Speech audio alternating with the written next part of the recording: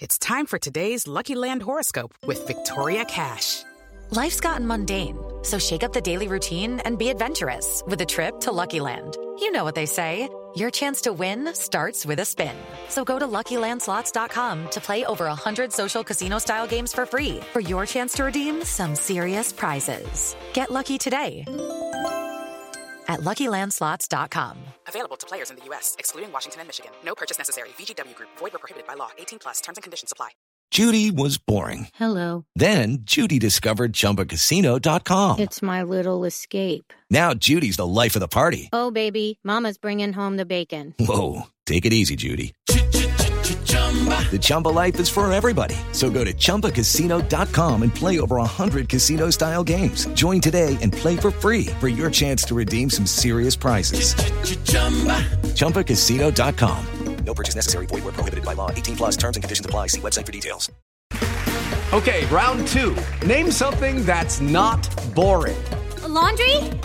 Ooh, a book club. Computer solitaire, huh? Ah, sorry. We were looking for Chumba Casino. That's right. ChumbaCasino.com has over 100 casino-style games. Join today and play for free for your chance to redeem some serious prizes.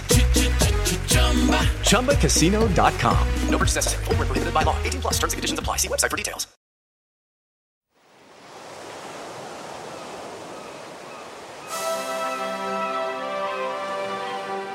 Hello and welcome to Footballistically Arsenal. I am Boyd Hilton. It's only the second podcast of the new season, and already Sidekick Josh has let me down by daring to go on holiday with his lovely wife and child. How dare he? Priorities all wrong, but fear not. We've got an excellent duo of guests to replace him instead. Just to replace him, in fact. We have Granit Xhaka's number one fan, a.k.a. Ricky Lawrence. Hi, Ricky. Hello, Boyd. It does feel fitting that on the day that we've announced. Have we actually officially announced it? I know it's been... I think so. Well, It's definitely been announced via David Ornstein, which is all isn't it? Yeah. It does feel fitting that is the day. Today's the day that I joined the podcast for the first time in a while. Yeah. Yeah. Welcome anyway. We'll talk about Xhaka and all that later on, obviously. And we also have Footballistically Arsenal icon and Hector Bellerin's number one fan, Alan Alger. Hi, Alan. Good to be with you, Boyd. Yeah, great to have you. Thanks, Alan. Before we get out into the nitty-gritty of the current Arsenal situation, following our ignominious first game of the season against Brentford, I have to say that one of the joys of that Brentford game actually was to see that crowd, their crowd, and some of our bold away supporters gathering for the first. And it's brilliant to have everyone back in stadia. But if you are watching the game at home, what better way to enjoy it than with Beer 52 beers? So when you're watching from the comfort of your own home, they are offering 8 craft beers sourced and curated from the best brewers on the planet for free. All you need to do is go to www.beer52.com/Arsenal and just cover the £5.95 for the postage. Beer 52 is the world's most popular craft beer discovery club with over 150,000 members that they send a brand new case to every month. And every month's case has a different theme. Past themes have included beer from New Zealand, South Africa, Korea, and all over the USA and Europe. And if dark beer is not your thing, you can simply choose the light option, and your case will come with award-winning beer magazine Ferment and a tasty snack. Don't worry, though, if you do change your mind, you can pause or cancel your account at any time. So that's beer52.com/Arsenal, beer52, the figures.com/Arsenal to get your first case of 8 beers for a mere £5.95. Extraordinary scenes. Anyway, I think we probably were all, I believe. Unless, Alan, you didn't go to the match on Friday, did you, at Brentford? I didn't. No, I wasn't there. No, so we're all, I guess, watching from the comfort of our own. I was there, Boyd. You were there? Oh, Ricky, well done, Ricky. Staunch away fan. Yeah. What the atmosphere looked absolutely extraordinary. Sounded extraordinary. Yeah, I mean, it's almost difficult. I feel like maybe because I was lucky enough to go to. I actually went to the final of the Euros. But other than that, obviously, having not gone to football match for so long, it was almost difficult to having anything to compare it to. But I mean, it was just like polar opposites. The Brentford fans were just delirious, and the Arsenal fan. A couple of people have asked me if it was like toxic, but it wasn't. Not where I was. It was sort of just. It was unfortunately. It was more just accepting of this is where we are. Resigned. It was a bit. I mean, not no one obviously. Well, you wouldn't expect us, or at least hope that we wouldn't lose to Brentford, but there was definitely a different feeling to that game being there on Friday night rather than games where you've gone with, I don't know, places like Everton or Newcastle, West Brom, whatever, and been like, and we've lost there, and you think, okay, fine, that then the atmosphere has been a lot worse than it was on Friday, in my opinion, anyway. It depends on obviously where you're sitting, but it wasn't too bad considering we were losing at home. Losing at a newly promoted side. That's interesting. Yeah, maybe, Alan. We've all. I offer this possibility that we've all gone massively over the top, Arsenal fans, as we often do, as all football fans do, I guess, but particularly Arsenal fans in this era, because I mean, it was a terrible defeat, and I saw like Paul Merson, for example, on Sky was like, this is one of the worst things I've ever seen. I'm paraphrasing. And a lot of people were really, really scathingly furious about the whole thing. But in the cold light of day, when suddenly your two first-choice strikers aren't available, and we'll get to that issue, why they weren't available. So you have to play Balogun up front for the first time ever in the Premier League. And Martinelli's coming back just from the Olympics and obviously hasn't been up training much. And you haven't got your first choice midfield dynamo who's injured for a few weeks, and et cetera, et cetera. And you're playing a team that, are desperate. This is like a cup final for them, isn't it? For their first game in the Premier League ever, et cetera. Are we being too harsh when saying it was a disastrous performance, or do you think it was a disastrous performance? I mean, I often think that there are too many overreactions to individual results, and that you can only really make real judgments on groups of games. And I've said that plenty of times before. I think there were a few overreactions. I think a few people went over the top, but on one hand, the positive side could be that I think it was 20-odd shots, 65% possession. And, there are a few little things you can attach to that. And also, the main thing that I think has almost narrated Arteta's time at Arsenal, in that he has been really unfortunate with luck, including a lot of refereeing decisions. And you could argue that foul on Leno for goal number 2, ball out for goal number 1, and I'm absolutely convinced it was, and the penalty shout that we had. To add all those in a basket, and you say, well, let's not get too despondent about it because it could have gone the other way. But you look at the stats of teams coming into the division and their first game, and I think it's 3 in the last 8 years have won their first game, and we've just become that third. That's a shocking stat in that respect, in that most teams come into this division and they find it tough from the off, and that's the day to catch them. And despite all the positivity about their stadium and the fact that there was a great story around them being back in the Premier League, they were Brentford. And I know from working in the betting industry that they have a fantastic owner who is involved in the betting industry, and his whole ethos behind the club is analytics, proper scouting and things like that. And I think actually we might have underestimated them. So there's another factor there. And then there's other little factors that all fall upon us as a club and as a setup and as a coaching team and as a squad.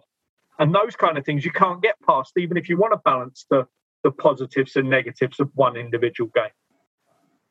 Yeah, I think that's fair enough. Ricky, since you were there, I mean, often, in fact, this is the thing. Merson, I think, said this in his run. I don't know if you've seen it. He said, I think he was there, wasn't he? He said you can't necessarily see from the TV coverage because TV coverage is only covering 5 or 6 players at any time. But when you're there, you can see how bad the whole 11 is performing. Did you think it was a terrible performance when you're watching it with your own eyes? Did you think that? I mean, up front we were weak, and it's right. So as Alan says, we had these 22 shots, which is the most shots we've had under this manager. But weirdly, they were all completely terrible shots, weren't they? So it was like it completely cancels out that stat. Did it feel that way to you? 100%. I was actually shocked when I saw that stat. I can think of the Smith Rowe chance, which he manufactured himself, and the Pepe shot, which was at 2-0 already. The Xhaka heading over the bar as well. I thought we were absolutely terrible from start to finish. One of my friends said, we had a good period in the second half. We were playing against, they went up through the playoffs. It's not like they stormed the championship. We played against the worst possible team in theory that we could have been playing against, and we made their keeper make one good save. There's no doubt it was absolutely terrible performance. I can't really see how I'm not saying you are, but I don't see how anyone could paint it up in any other way. But just the fact that we didn't have Lacazette and Aubameyang available, for example, doesn't it mitigate it a bit? I mean, if they'd have been playing, I mean, I know they haven't necessarily been Lacazette's had a decent pre-season. Obviously, Aubameyang hasn't had the greatest of times. But surely if they'd have played instead of, say, Balogun and Martinelli, for example, we would have been sharper up front, wouldn't we? We could have converted some of those chances. So, in theory, yes. I mean, there's also Brentford missed some good chances. They had. I mean, the defending was laughable when I think he Mbeumo, the Brentford other centre forward to Tony, he managed to get past Mari, Xhaka, and Ben White. It was embarrassing, and he hit it wide. It was actually a really poor effort. He hit the post. The thing. You hark back to Aubameyang and Lacazette. These are two players. It's not like they've flourished under Arteta, or that Arteta has always been particularly enamoured by either of them. There's clearly something going on between Aubameyang and Arteta. Not mention the fact they were ill on Friday or whatever it was. Apparently it could have been COVID related, but I'm not so much talking about that. There's clearly something going on between Arteta and Aubameyang anyway. So, I mean, Aubameyang, who knows whether he probably would have started, but it's not like Arteta is the first name on the team sheet under Arteta, or that I believe he pretty much should be. But Arteta obviously is not Arteta's guy. Lacazette, who knows? So, yeah, they would have started. We would have been better with them.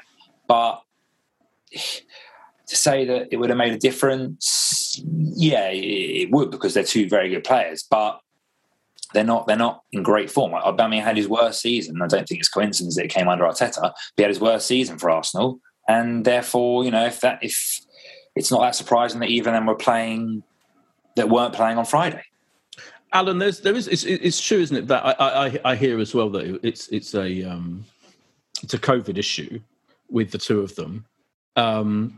I can't. There's a couple of things here, just to get this out of the way before we carry on talking about the match in a minute. But just to deal with Aubameyang and Lacazette, the whole thing. First of all, I think, as far as I'm aware, Arsenal is the only club. Right, I listened to 5 Live on Saturday when they went through the team news. I don't know if you know what you were doing, and they went through the team news for the whole Premier League and pretty much the 2 divisions beneath.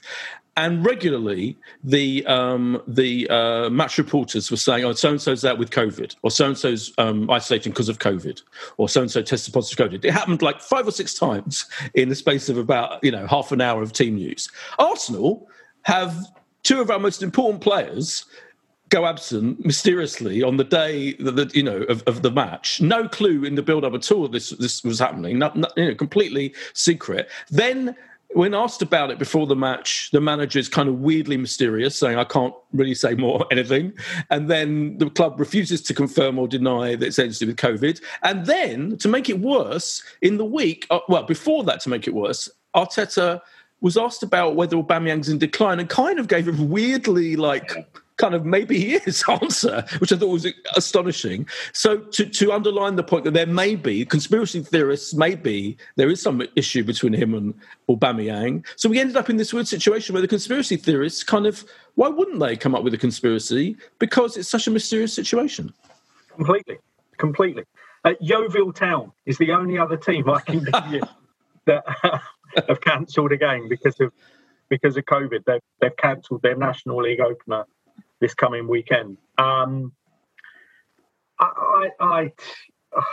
honestly, I mean, I have no insight as to what's going on, but from an outside point of view, it doesn't look right that can even happen. And I mean, the other point you'd make about that is that surely, if you've got two that have got potential COVID, then how does that relate to the rest of the squad that they've been with and in very close contact with in training? You know, you play sort of close-sided games in training. There's no doubt that defenders have got close to them. How was that not a complete shutdown, maybe, of the whole team? And I don't know what protocols are in place to, like, what threshold you have to get to say, right, he misses out, but he doesn't.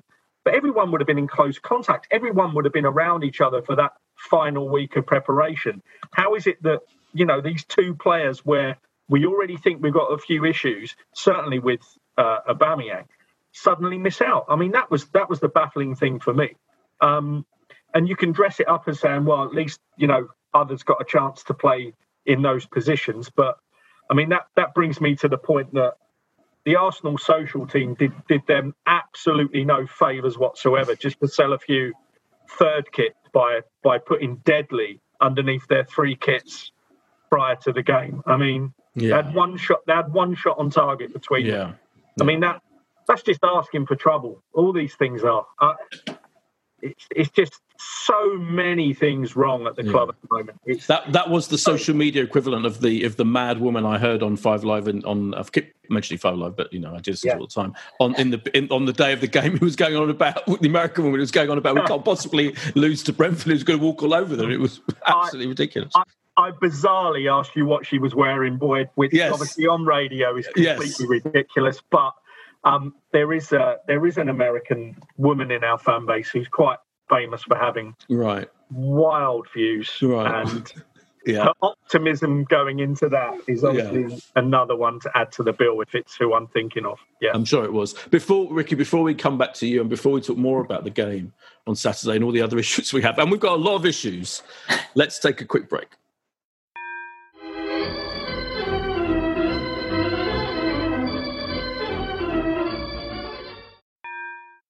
And we're back from the break. Ricky, you were about to say something before I cruelly cut you off. No. Well, you mentioned the Arteta comments on Aubameyang. Oh, yeah. And it is baffling. I think the way I see it is if we were having this conversation maybe in April or May of last year, and you would say there's clearly, I believe anyway, a clash between captain and manager. And to be honest, in my opinion, still probably behind Saka now, star player and manager.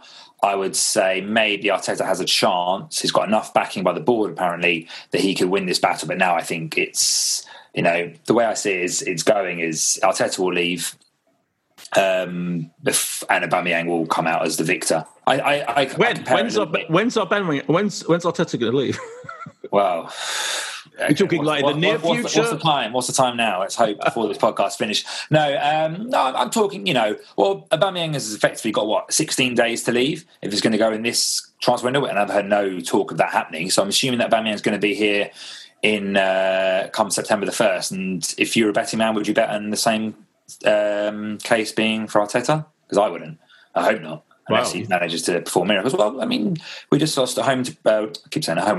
We just lost to Brentford. We've got Chelsea and Man City next. We've got Spurs in the next 5 or 6 games. Do you think Arteta will still be here in January? Because January? Well, that's what I mean. That's the next time Aubameyang can leave. So I compare it to, look at like Dele Alli and Mourinho. Mourinho came in, made an enemy of him straight away, alienated him.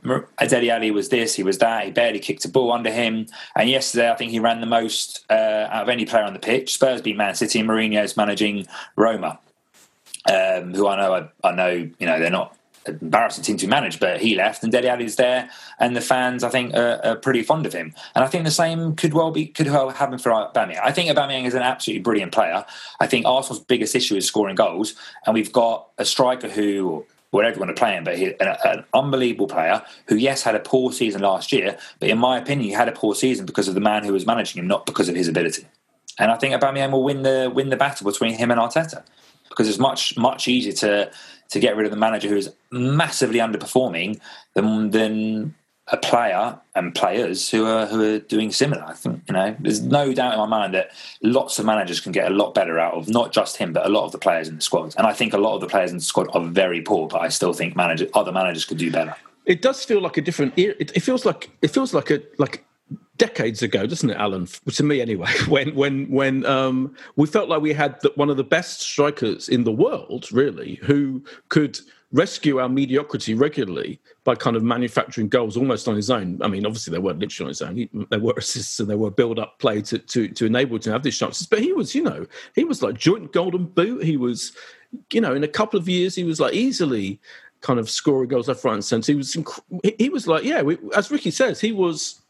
And one presumes still is a world-class player. So I'm going to read you the exact quote. This was the quote from this press conference where Arteta was asked about Aubameyang's, is it a decline? And he said, I don't know.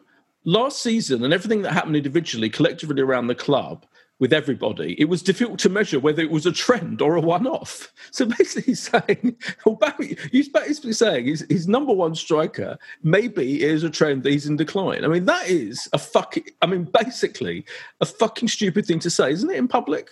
And it's almost like everyone's been a little bit too simplistic with his drop-off in form, saying, I'm pretty sure, because he's out wide and he's being used on the left wing. And no, you're dead right, Boyd. You've remembered it right in that he was being effective from both positions, and he was a top striker, and he was getting us out of trouble, and he was scoring goals on a regular basis. And as you said, he came close to, he golden boot one year and then missed it by one goal following after that. So there's absolutely no doubt, as Ricky has already said, that he is a top player that's capable of performing in this division.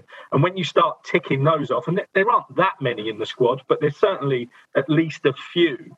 When you start ticking those off, it suddenly points at the person that's trying to get the best out of them. And that's the fear for Arteta. That's the huge fear for him in that.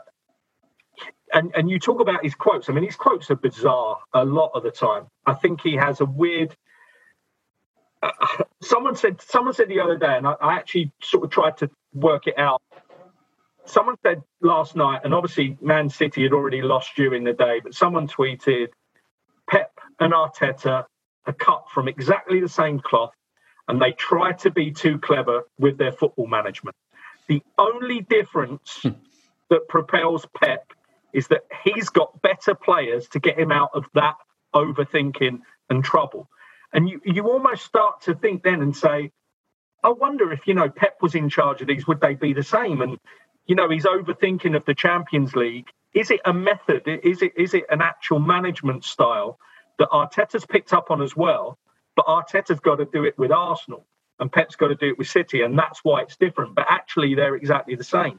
And people were saying that in the positive times. They were saying, oh, we've got Pep Mark II here, and this is going to be great for us. But I think it's well worth exploring that Arteta is someone that just overcomplicates it. You can see it in his answers to his questions, his press conferences, his management, his micromanagement that I've mentioned so many times, and none of that does him any favours. And one of the biggest things coming out of this game was that we're being talked about as such a small club now, because people were saying that the Chelsea and City games, the upcoming games that Ricky mentioned earlier, they're almost saying, these are a bit of a freebie for Arteta and Arsenal, because no one's expecting them to get any points, and wouldn't it be wonderful if, one of them was a draw?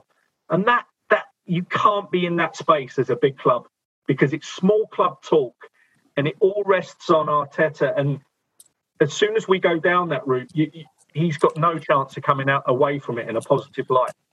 That Pep comparison is really interesting, because I mean, it's funny enough, I said very much after the Champions League final, for me, I've thought this about Pep for quite a while. Like, I watched some of, funnily enough, All or Nothing, the Amazon documentary that they're now, can you imagine what the scenes of carnage that are going to be when our version arrives on TV later this year? But I remember watching All or Nothing with Pep, and of course when Arteta was still there, and he loves his own brilliance, is one way of putting it. And he loves, as you say, he's famously coming up with super clever, weird formations, playing players out of position, not playing the false nine, not playing strikers and all of that.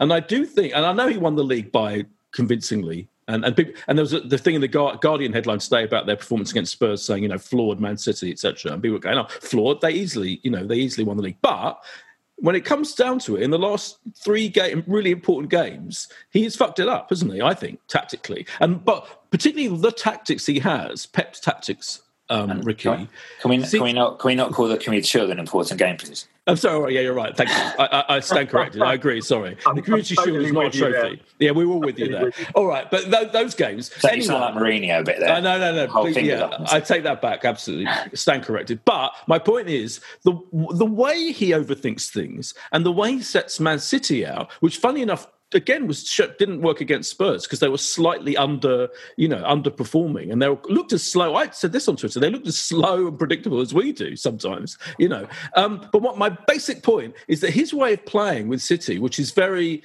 they call it positional, isn't it? It is quite full of precise movements that he's carved out and he's worked out in his super brain. I thought Arteta's playing us. We've been playing like that, but we haven't got, our players are nowhere near that good. So it's a massive problem. I think we're in dangerous territory here of comparing Arteta and Guardiola. I'm comparing them in their. All I'm saying is, I think that's my way of saying. I'm not comparing them and saying that Arteta's anywhere near as good, but he's trying to be a Pep. That's the problem, and he's not. And more of the players, Man City players. I think first, just to mention one of Alan's points, I 100% agree with him. Arteta talks some of the most nonsense.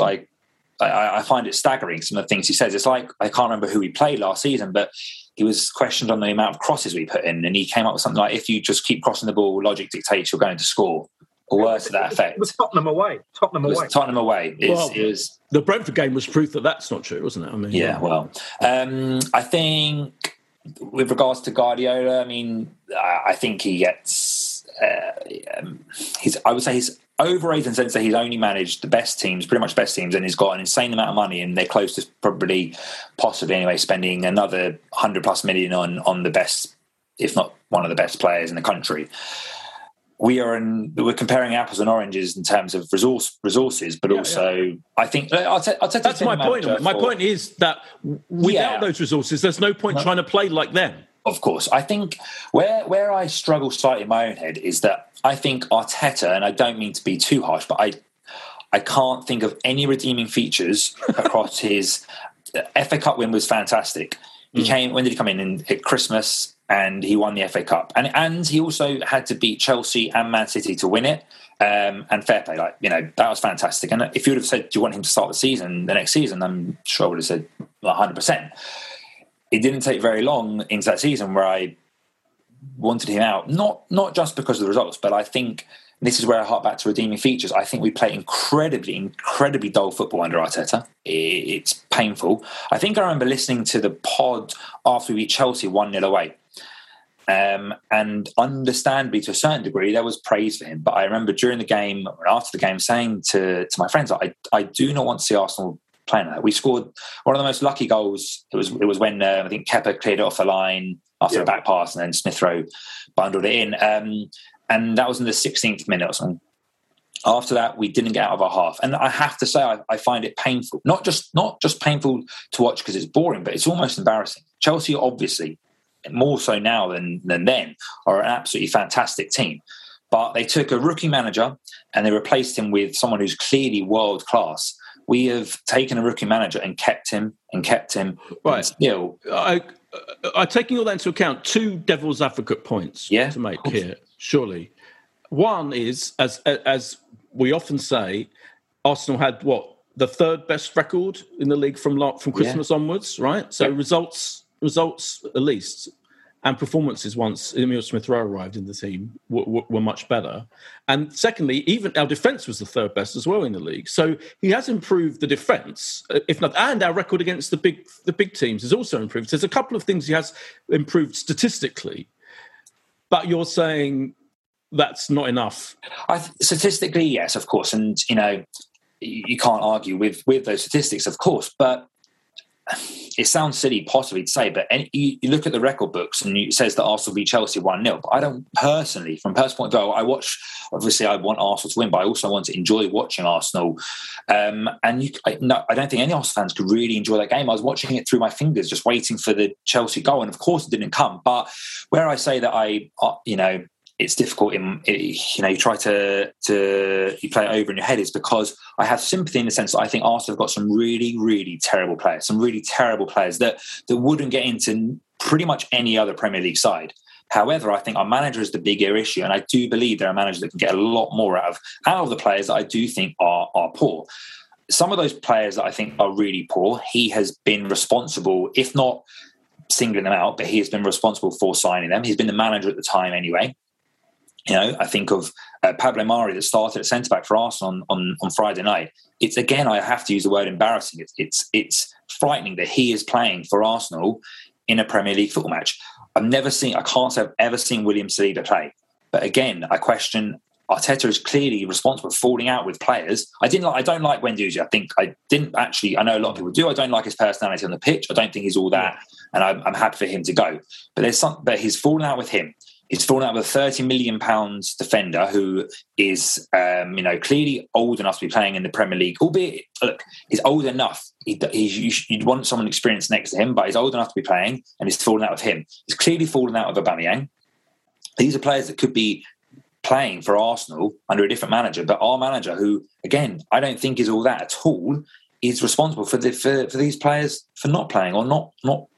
We're doing so badly, but there are players that are signed up to Arsenal who aren't playing or are falling out of our manager, and they're on loan or going to be released. Yeah, I take your point, Alan.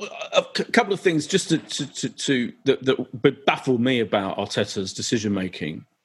Just in the game on Friday, really. First of all, picking Pablo Mari after he'd shown in pre-season. Anyone who watched those games against Chelsea and Spurs in pre-season, he was terrible. I mean, he was shockingly terrible. And he's never been that great. He's had one or two kind of decent games, I would say. Why not? Why pick him? I don't know why he's picking him. There are other options. We've got other options at centre back. Rob Holding, I'm not Rob Holding's biggest fan, but for me, he's more reliable than Pablo Mari. And he took off, the right back and put on our new left back in the substitution when he still had three right backs on the bench. He snubbed three right backs, including your favourite Hector Bellerin. And I know whatever you think of Hector Bellerin, I mean, that was pretty amazing to do that. I don't know what that was all about. And just his whole kind of his tactics, the way the team plays, as Ricky said, it's not looking good, is it? It's not.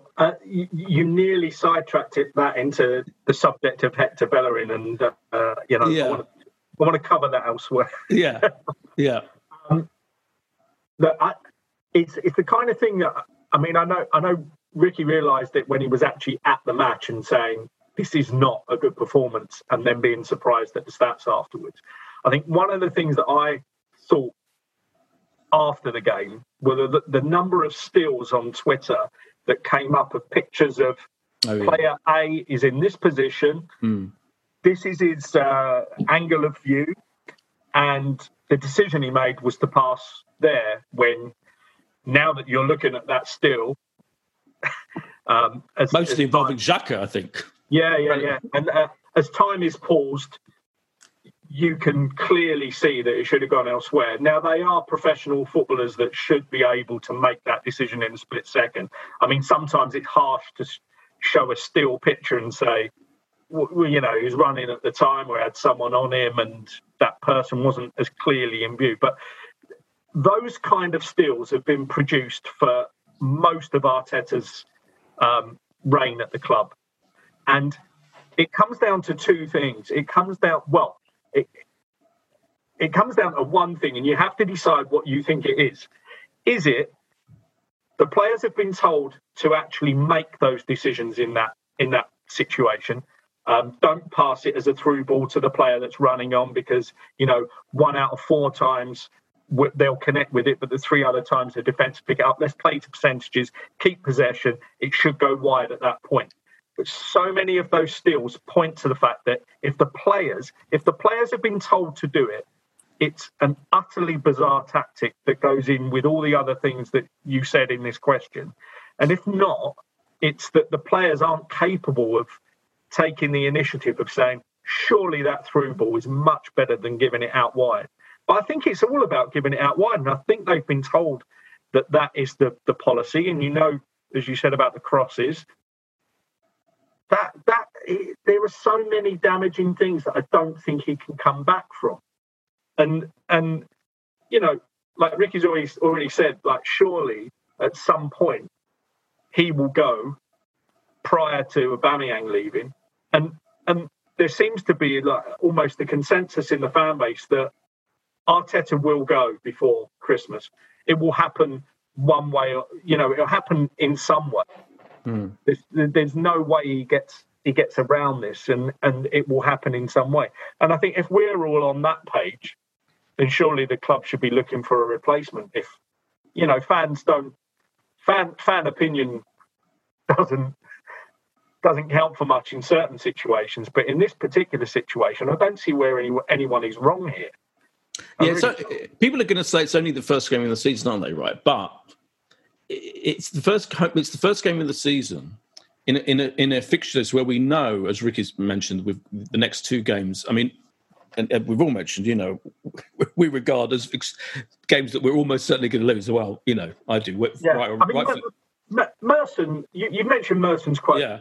He is known for talking. I mean, I think he's a club legend. He was my favourite player during the time he was at the club. And I know what you're going to say. Yeah, he does talk a little bit. I know he does talk nonsense. Yeah, I know. But the one thing he got right in this particular rant was the attitude of the players and the way that we approach the game, and that's on one person as well. And I know some people say, well, it's only your first game, but when you add up all the things in that only, it's Brentford, it's, as we said earlier, they came up via the playoffs. Teams coming into the division don't have a great record.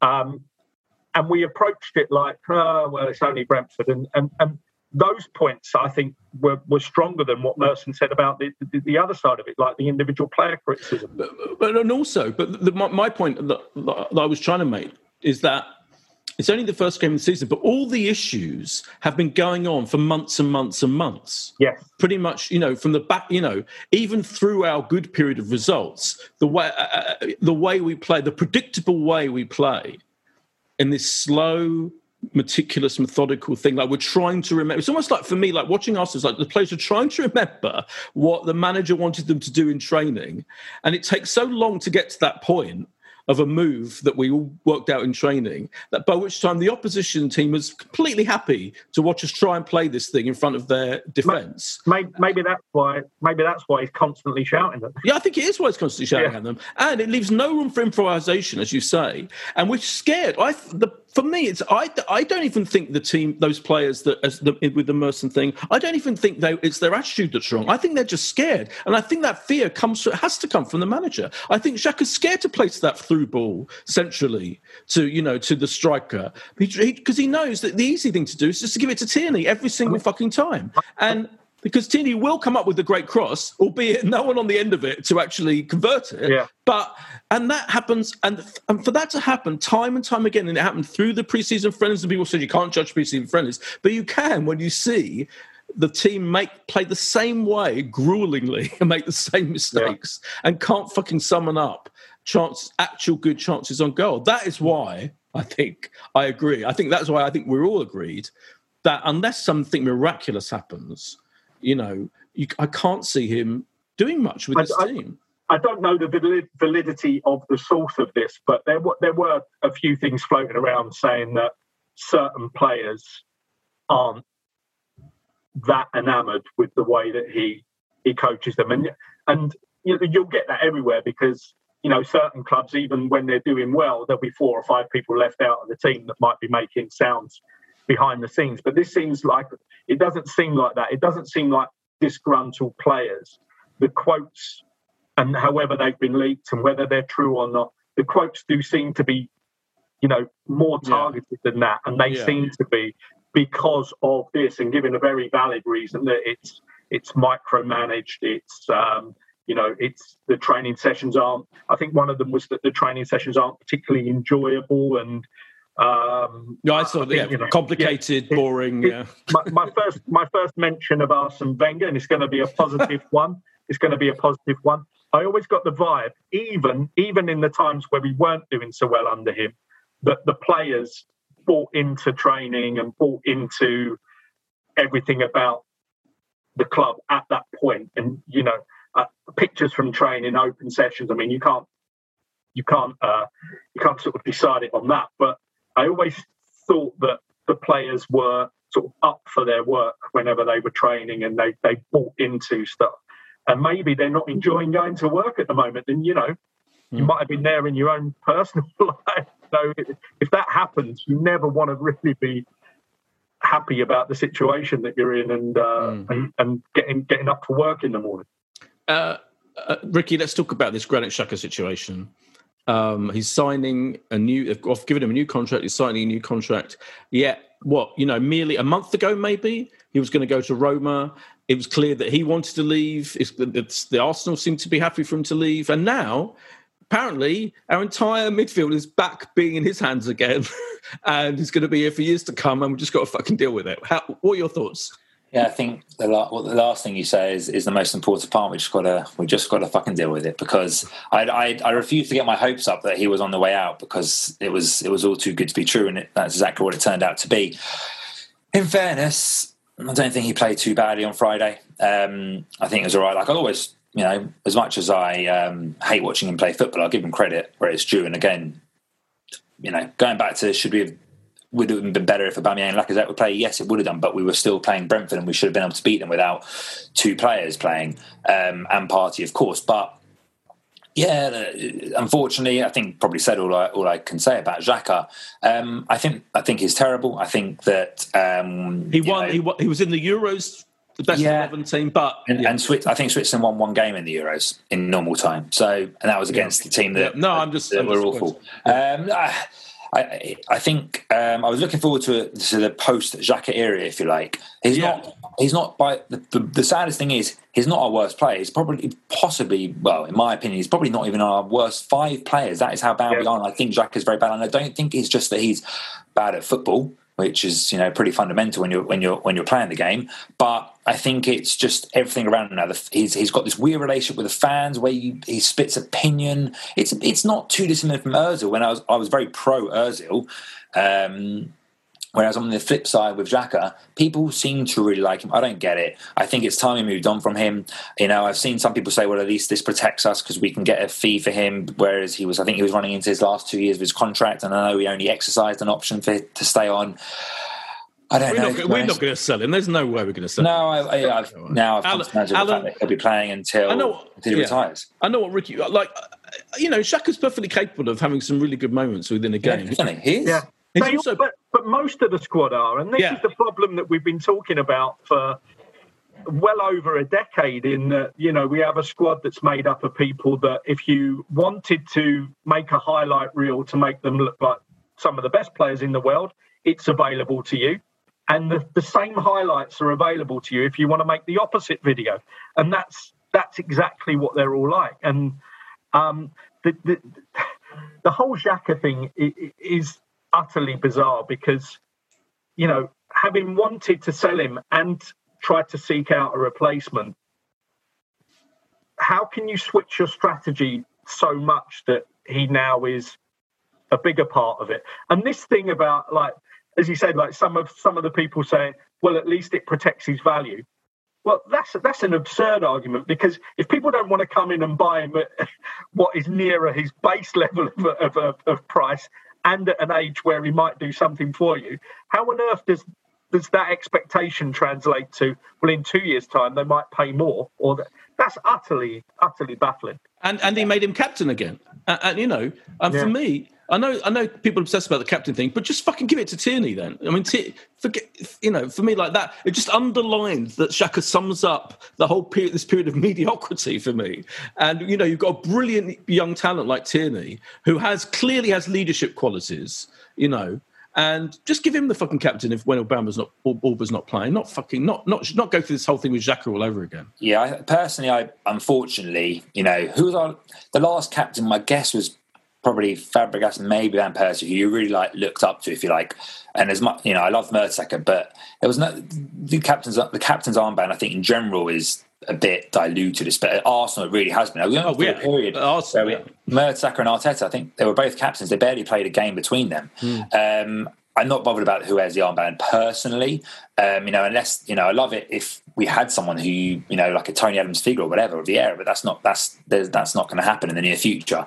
So I'm not so bothered about that. I think the thing with Xhaka, like I said, I'm almost past talking about him because it's almost a joke amongst my friends how much I dislike him. But the thing with he has the ability to just turn a game on its head in the most negative way. Like you look at Burnley last season, that just summed him up. He virtually kicks the ball into his own net.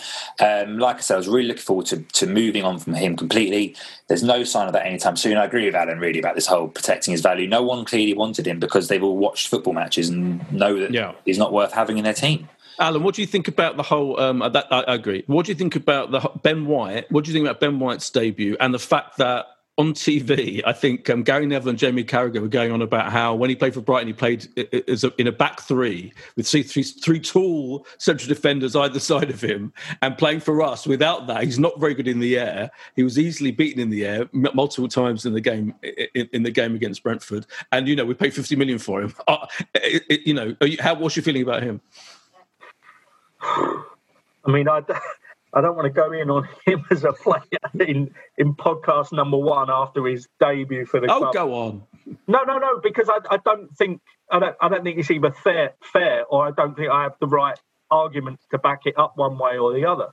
But you have to say that everything you've just said is probably true, and the analysis from Sky eventually settled on the fact that we bought the wrong centre back for the system that we want to play, and that then points to stuff behind the scenes, and whether it was Arteta requesting him or some kind of procurement policy they have to look for centre backs with good stats, because he did have very good stats last season, and you can see that if you went through the stat DNA model of looking at players that were good defenders last season in the Premier League and cope with the Premier League, that would be it. But you could equally, and again, going back to this highlights thing, you could equally show a few highlights where he didn't look, one of the best players in that respect. I was optimistic in pre-season that the games where he came on, he did actually mop stuff up in a way that suggested he would be almost someone that could cancel out those errors that, Ricky mentioned with like Burnley last season and things like that with Xhaka. It'd be someone that would be, diving in late and stopping things like that from happening. But there was no evidence of that at Brentford. And as you say, you can't be bullied, out-muscled by any teams in this division, let alone newly promoted ones. And I mean, it's the debut where hopefully he learned a hell of a lot about the way he's going to have to play in this team and the kind of things that occur in our matches that he's probably not used to. I mean, maybe Ricky, go on. So on Ben White, I think I'm confident that he'll be a good signing for us. So 50 million is a lot of money, but he's 23 years old. Yeah. If you take away the fee, I think no one would argue with that, which I know is maybe a silly thing to say, but we're going to always pay more for a young English player, and I'm not displeased that we signed him. I think that playing next to Pablo Mari will never help anyone. I didn't know that Carragher and Neville said that, but it was actually a point I made to the people I was watching the game with, is that he did play in a back three with Brighton. He played in a back three with, I think, Adam Webster, who is incredibly tall, and Lewis Dunk, who's known for his heading ability. Ben White lost every header, I think, or it seemed like he lost every header to Ivan Toney, which is no disgrace. But Ben White is not. I think he won about 3 out of 7 or 8. I think it was. Okay, so he's not going to win lots of headers for Arsenal. No. Unfortunately, the way I see Arsenal's defence is that we've spent £50 million on one player, and our defence is worse than it was last season, because not a lot of people maybe assigned to this view, but I think David Luiz would still be our best centre-back if he signed for the club again tomorrow. Don't get me wrong, David Luiz had his faults, but I don't believe you can tell me that any centre-back at Arsenal right now is better than David Luiz. So I didn't necessarily disagree with him going, because he was, again, I think 33, 34 years old, and maybe, again, it was time to move on. But we signed one centre-back to replace him when I would have said we needed another centre-back anyway, and that centre-back is 23 years old. I can't blame him, but he's not as good as David Luiz yet. He will be. He's in a similar mould. He's very good with the ball. But we need another centre-back, I think, next to Ben White. We're not going to sign one because we've got another 3 first-teamers in Gabriel, Mari and Holding, whether you think it should be first-teamers or not, and Saliba out on loan. So I don't expect great things from Ben White at the moment, because he hasn't got a good partner next to him. He's not the finished article, and he's playing in a team that I don't think is going to help him. I wonder whether... Go on. So I was just saying, we last season we were the least consistent defensively in terms of our lineup. I think it changed more than any other team in the division, and I know I imagine Liverpool probably trumped that, but they had their own issues there, didn't they? Yeah, well, I think because their injuries occurred earlier, I think it's still us. Yeah, really? It's us. It's us. Yeah, we were only unchanged twice, weren't we? Oh, sorry, we were unchanged in 2 games. If you like, there was in the whole season. And you have to wonder if it goes back to the points we were discussing earlier about, Arteta almost trying to be too. Injuries aside, when there aren't sort of injuries to factor in, then was he trying to be too clever to almost pick a defence per match? Because as anyone knows, and harking back to days of the back four, that's never going to happen again, because there's too many demands on players these days. But surely you settle for at least your best defence in as many games as you can field it. And I don't think he did that. I think he did tinker around with that. And I think that was more micromanagement of, we won't play that certain player there. We'll do that because he'll suit that game. It never works. Those things never work. He seems obsessed. I asked this question on Twitter. He seems obsessed with having a left footer and a right footer in central defence. And that seems to be a big reason why he's picking Pablo Mari over, and for me, I was like, this never didn't used to happen. I don't remember, George Graham being obsessed about having a left footer and right footer in central defence, and people who knew a lot about defences. It's just, it seems to be his obsession. I see loads of other teams, Man United constantly playing with 2 right-footed players, and et cetera, doing pretty well. I don't get that particular element of his thinking. I don't think anyone does, Boyd. It makes sense in theory, but I think I'm right in saying that Nathan Ake is left-footed, and obviously John Stones didn't play yesterday in Man City. His old mate Guardiola played with a right foot and a left foot centre-backs yesterday, and that look how that went out. Yeah. Before we've got to get to the Chelsea game soon, but I just want to a couple of things quickly. First of all, the goalkeeper in that situation, particularly going back in the Brentford game, being fouled. I agree with Alan. I think you said it was definitely a foul. I think it was definitely a foul. But equally, but at the same time, I felt like he can't get himself in that situation. He's got to react quicker to someone literally molesting him and standing on him, as the Brentford player did. So he has to take some responsibility for that, doesn't he? And I feel like generally Leno is not in a good place at the moment. Another one of our players who's not in a good place at the moment. I have an online Gooner column which is called The Last Word, and you should all go and read that, obviously, as much as I enjoy doing the podcast. I have read it, Alan. I have read it. I did see some of your points on there, which I agreed with, actually. You say that like you don't usually read. No, I did. I realised it sounded like that. It wasn't that at all. I mean, we refrain. I will read it imminently.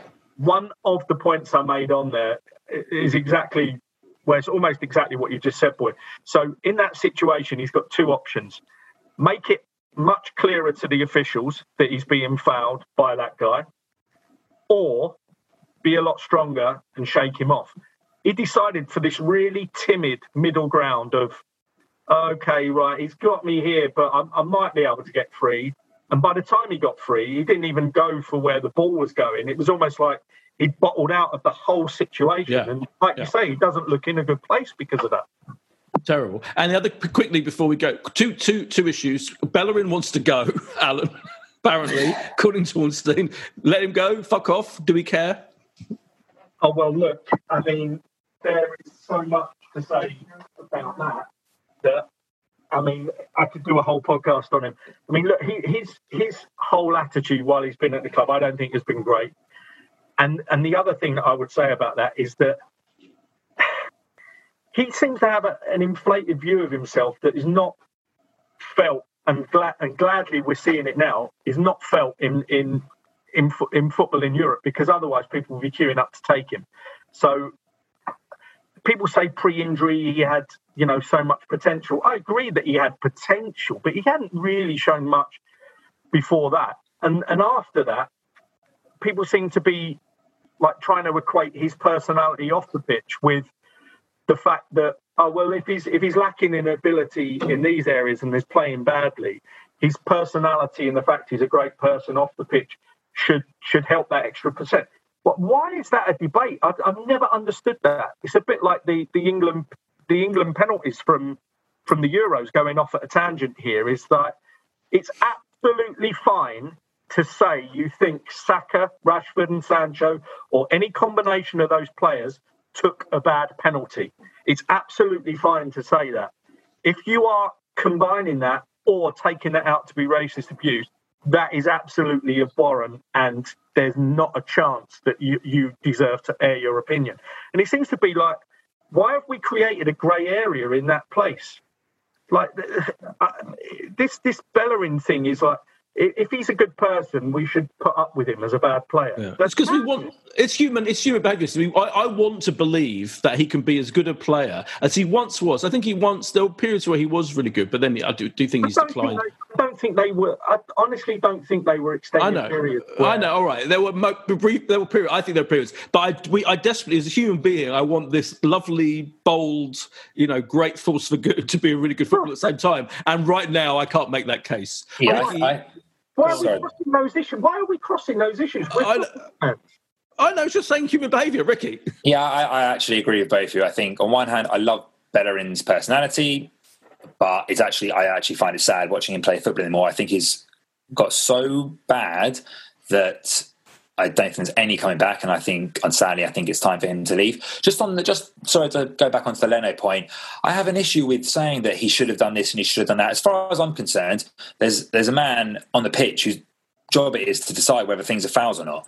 And there's also two linesmen. There's also VAR, which I despise, but Leno is being fouled. He doesn't need to rant and rave. And yes, okay, maybe there should be someone who's helping him out in there, but he is fouled 100%, and it's the ref's job to say that's a free kick. Yeah, I mean, last season that would have definitely been disallowed by VAR. There's this whole new VAR thing going on. There's part of that. But finally, the final thing before the producers are going to be furious that I've gone on this long. The final thing before we predict what's going to happen with Chelsea is it looks like Odegaard is back on. He wasn't in the Madrid squad at the weekend.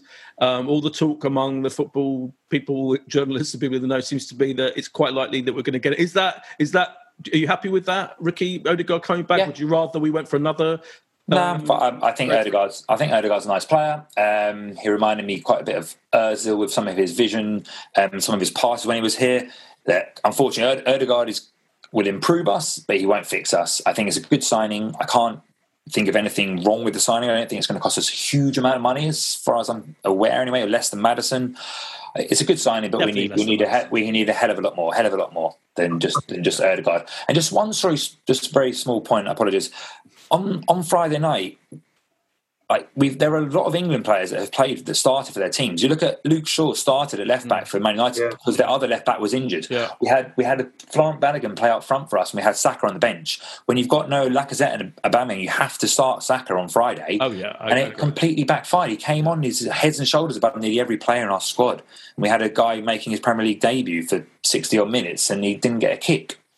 Yeah, I completely agree with that. He could have played Martinelli up front. He could have played Xhaka there. 100%. Yeah. I always think that with management, in that, you know, players that you want to protect because you think they're not fit or not up to last in the 90 minutes. Get them on at the start and then see if that's the case at 50, at 55, at 60. And that was the mad thing. And Alan, on Odegaard, are you happy with Odegaard? I think he's about 20 million, they're saying, but I can't add to anything Ricky's just said there, in that it's the kind of thing where you go, that's okay, you know, that'll be all right for the squad. It doesn't overwhelm me, and it doesn't seem to me it's the next building block in a process of getting us back to where we want to be. Yeah. And finally, what is going to happen when we play Chelsea in our first home game of the season on Sunday, and we face, presumably, the debut of Lukaku, returning Lukaku, the kind of player that will send paroxysms of fear up Pablo Mari, one presumes. Ricky. We'll win 1-0. Oh, you crazy mofo. I can't say we're going to lose. So, yeah, I mean... Yeah, we'll win 1-0. We've got a good record against Chelsea, haven't we, Alan, recently? I mean... Yeah, and sorry, you almost stole on my thunder there, Ricky, because it's like football has a way of just making any of these predictions look a bit stupid. And the amount of Tottenham fans that thought they were already beaten before kickoff yesterday in, my friendship group and WhatsApp groups with them, they all thought that they were going to get absolutely spanked yesterday. And... it didn't materialise because football's a funny game of, you know, small amount of chances and stuff like that. So I don't think it's absurd to suggest that we might nick a 1-0 in that game. And that's obviously what we got to hope for and try and be positive on this podcast, because there's every chance before kickoff that can happen. So is that your official prediction? 1-0 with Ricky. Amazing. He stole my wow. Sorry, Anna. Okay, no, that's good. I was going to predict a draw, but then I don't really see us drawing many games. Yeah, you can be the same one in this group. I'm going to be the same one in this group and say we're going to lose 2-1. Yeah, I think we'll lose 2-1. I think we'll score, but there we go. We don't even know if Aubameyang and Lacazette are going to be back. Apparently, you know, I saw reports saying they're still going to be ill. But presumably that's to do with how long. Still ill, as the Smiths once sang. Exactly. Thank you so much, Ricky. Pleasure. And thank you so much, Alan, as well, of course. Pleasure. Enjoyed it. And we'll be back next week, by which time maybe Josh will be back from holiday. Who knows? Thank you very much for listening. We will be back. Cheers. Bye. This is a Playback Media production. To listen to all our football podcasts, visit playbackmedia.co.uk. Sports Social Podcast Network. It is Ryan here, and I have a question for you. What do you do when you win? Like, are you a fist pumper, a woohooer, a hand clapper, a high fiver? I kind of like the high five, but if you want to hone in on those winning moves, check out Chumba Casino. At ChumbaCasino.com, choose from hundreds of social casino-style games for your chance to redeem serious cash prizes. There are new game releases weekly, plus free daily bonuses. So don't wait. Start having the most fun ever at ChumbaCasino.com. No purchase necessary. VGW Group. Void where prohibited by law. See terms and conditions. 18+.